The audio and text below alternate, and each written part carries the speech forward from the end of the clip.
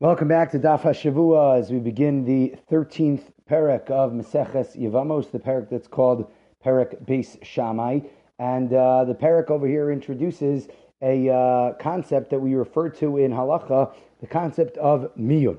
And as we begin and embark on this new chapter of the Masechta, so we continue to discuss the relevant details of halachic marriage. And we know that on a Deoraisa level, a woman cannot accept Kiddushin until she has das and the simanim to accept Kiddushin and to become married on her own behalf. The Torah does, however, describe that a father can accept Kiddushin for his daughter based on a pasuk in Sefer Dvarim, where the pasuk in Sefer Dvarim, Perek Chaf Beis, pasuk Tezayin reads, "Es biti nasati leish hazeh."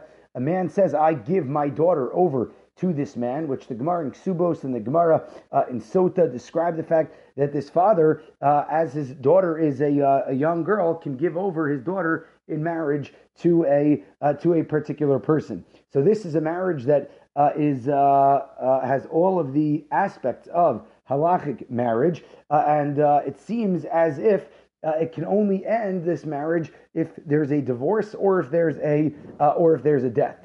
But in a case where we have a girl whose father dies and she cannot become married on a Deoraisa level until she gets to that age, because she doesn't have a father who can organize and orchestrate this marriage for her. So the Torah describes that we have a concept that's referred to as miyun. So this halachic institution called miyun basically and effectively annuls a marriage and is declaration that she isn't willing to continue on in the marriage. And the 13th chapter of Maseches Yevamos spends a lot of time dealing with many of the details of miyun. She doesn't need a get, the Gemara tells us, and the institution of miyun simply gets her out of this marriage that her father had orchestrated for her when she was younger.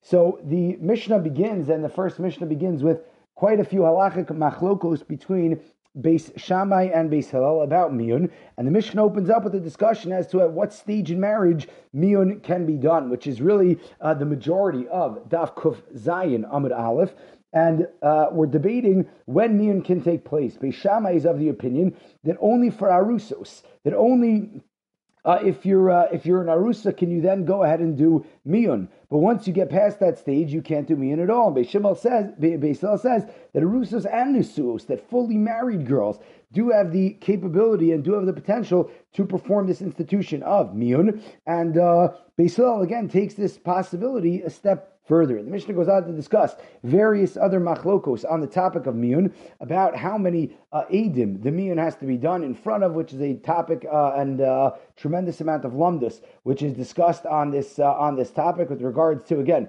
the amount of edim that miyun has to be performed in front of. Is it a full beis din? Is it a beis din of 3 men? Is it a beis din of a different type of beis din that's going to be required? This is a machlokes amongst Tosos and the Ritva and the Rambam, and ultimately the Shulchan Aruch in Even HaEzer describes that miyun has to be done in front of 2 witnesses, and there are those that say lechachila it should actually be done in front of 3 witnesses. And what miyun plays, the role that miyun plays in halacha, certainly comes out in these machlokos between Beis Shammai and Beis Hillel. So the Gemara then goes on to analyze these machlokos, and the Gemara is nervous that we're dealing with a very important institution over here. We're dealing with marriage, and the allowance of miyun wherever we want would lead us into problems with marriages. It would lead us into marriage becoming something that's flimsy, marriage that's coming that becomes something that we can just see as being here today and gone tomorrow. And Beis Shammai is of the opinion that if we allow a minor who is in a nesua to perform miyun and not receive a get, so people aren't going to realize how the marriage dissolved, and it will lead to all sorts of anarchy and chaos in the world of Kiddushin. And interestingly enough, Beis Hillel actually did not express concern for this level of anarchy, and Beis Hillel was of the opinion that if the girl, and should the girl decide to perform this miyun, that she should certainly have the right to go ahead and do so. So the Gemara then goes on and has a discussion regarding a woman who is being married and whether or not and what happens when she goes to chuppah. So the scenario that the Gemara presents is a scenario that she makes her way to the chuppah. She marries this. She basically marries this man, but they do not have they do not have bia, they do not cohabit on their wedding night, and as a result of that, so whether or not they're considered to be full-fledged husband and wife is a debate in halacha. And according to Beis Shammai, she would still no longer be able to do miyun. And the explanation the Gemara gives is ein tanai b'chuppah, which based on the Meiri, who describes and defines what this phrase means, that when the chassan and kala go to chuppah, they're mochel on any previous stipulations. So any tanaim, any conditions that they had before the chuppah are null and void at this point, because once they got that far, it's assumed that there's a level of intimacy that they're agreeing to. So once they get to chuppah, we're assuming that it's all over, that husband and wife have agreed to go forward, to move to this next stage of marriage, and there's no way that they can get out of it at this point in time. So the Gemara continues to analyze this first, in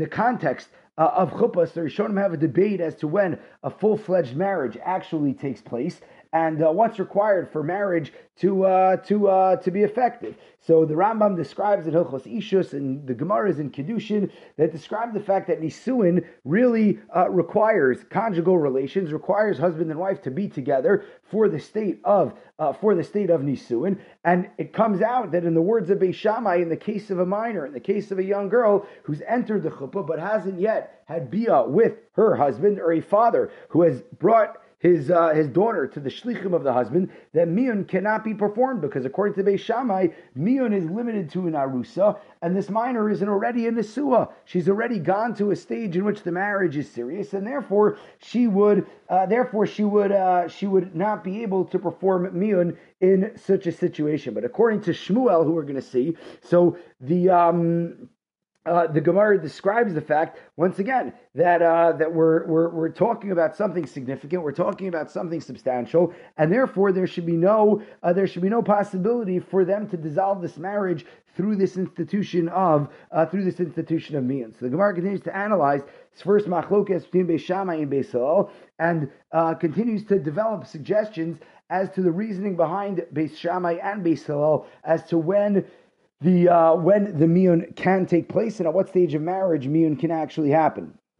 So if a ketana could just refuse miyun, the Gemara describes that the following would take place. So let's backtrack for a second and go to the fourth suggestion that the Gemara gives as to what the reasoning is behind Beis Shammai and Beis Hillel. So the Gemara says that according to Beis Shammai, a person doesn't want to go through the whole tircha of preparing a wedding and then waste all of the preparation. Meaning that if a ketana could just refuse her husband after nisuin, a man is going to refrain from marrying her out of concern that she'll just refuse the marriage, and all the preparation for the wedding is going to be in vain. So basically, what this suggestion of Beis Shammai is that we're nervous that the husband is going to be responsible for the wedding to take place. The husband and the husband's family are the ones that are responsible for the wedding meal, and therefore they're going to prepare, they're going to get ready, they're going to do whatever they could. The caterer is hired and the hall is rented, and all of the things are going to take place, and then they're going to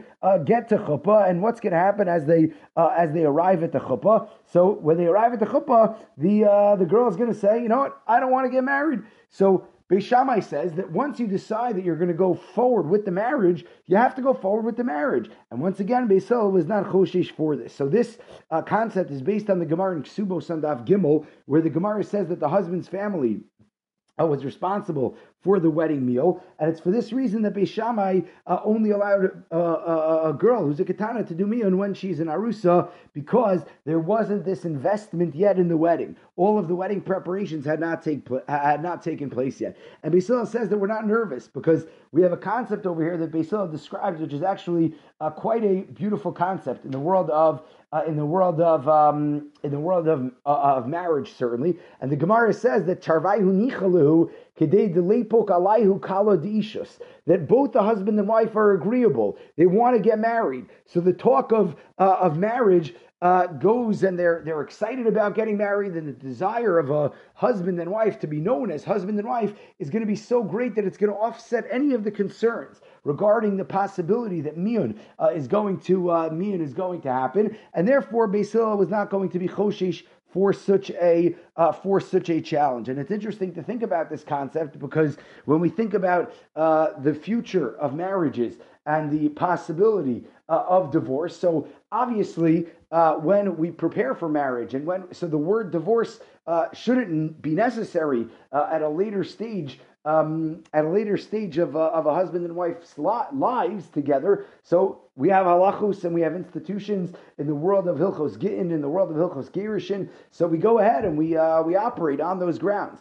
However, what the Gemara is pointing out over here is that in the initial stages of courtship, in the initial stages of a husband and wife knowing each other, so we don't want to describe these things. And Beis Hillel is presenting us with the fact that marriages must start off on the right foot, that when a marriage is beginning, so we're not choshesh, we're not suspicious for such types of unfortunate realities that could potentially, in the event of, take place going forward. So it says Beis Hillel, we're not nervous about this chashash of Beis Shammai that the girl is going to do miyun after the wedding is fully prepared. Let them get married. Let them go ahead, or let them refuse. If she's going to refuse the marriage, so she's going to give off hints and tips before that takes place, and therefore it would be permissible for her to even perform miyum at a later stage in the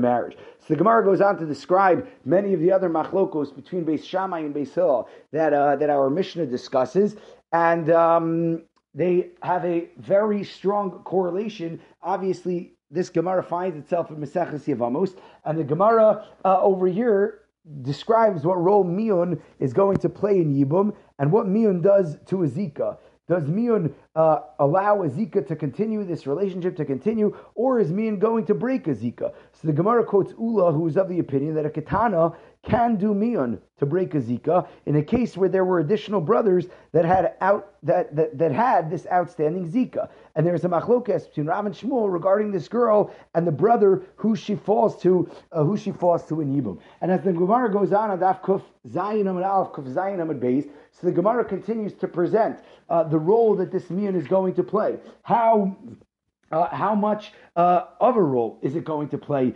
in this marriage? And as the Gemara goes on, so the Gemara presents the third machlokes in our Mishnah, where describing how many edim the miyun has to be performed in front of, which we explained before was based on the Shulchan Aruch in Even HaEzer and Siman Kuf Nun Hey describes the two witnesses, the three witnesses, and what's going to be necessary for this miyun to take place. And then we have the fourth machlokes in our Mishnah between Beis Shammai and Beis Hillel with regards to the relationship between chalitza and miyun, and how many judges are going to be required in such a situation. But what goes on really in the main focal point of Daf Kuf Zayin is really this conversation about miyun. What is miyun? What does miyun present and represent? What are the halachic ramifications of doing miyun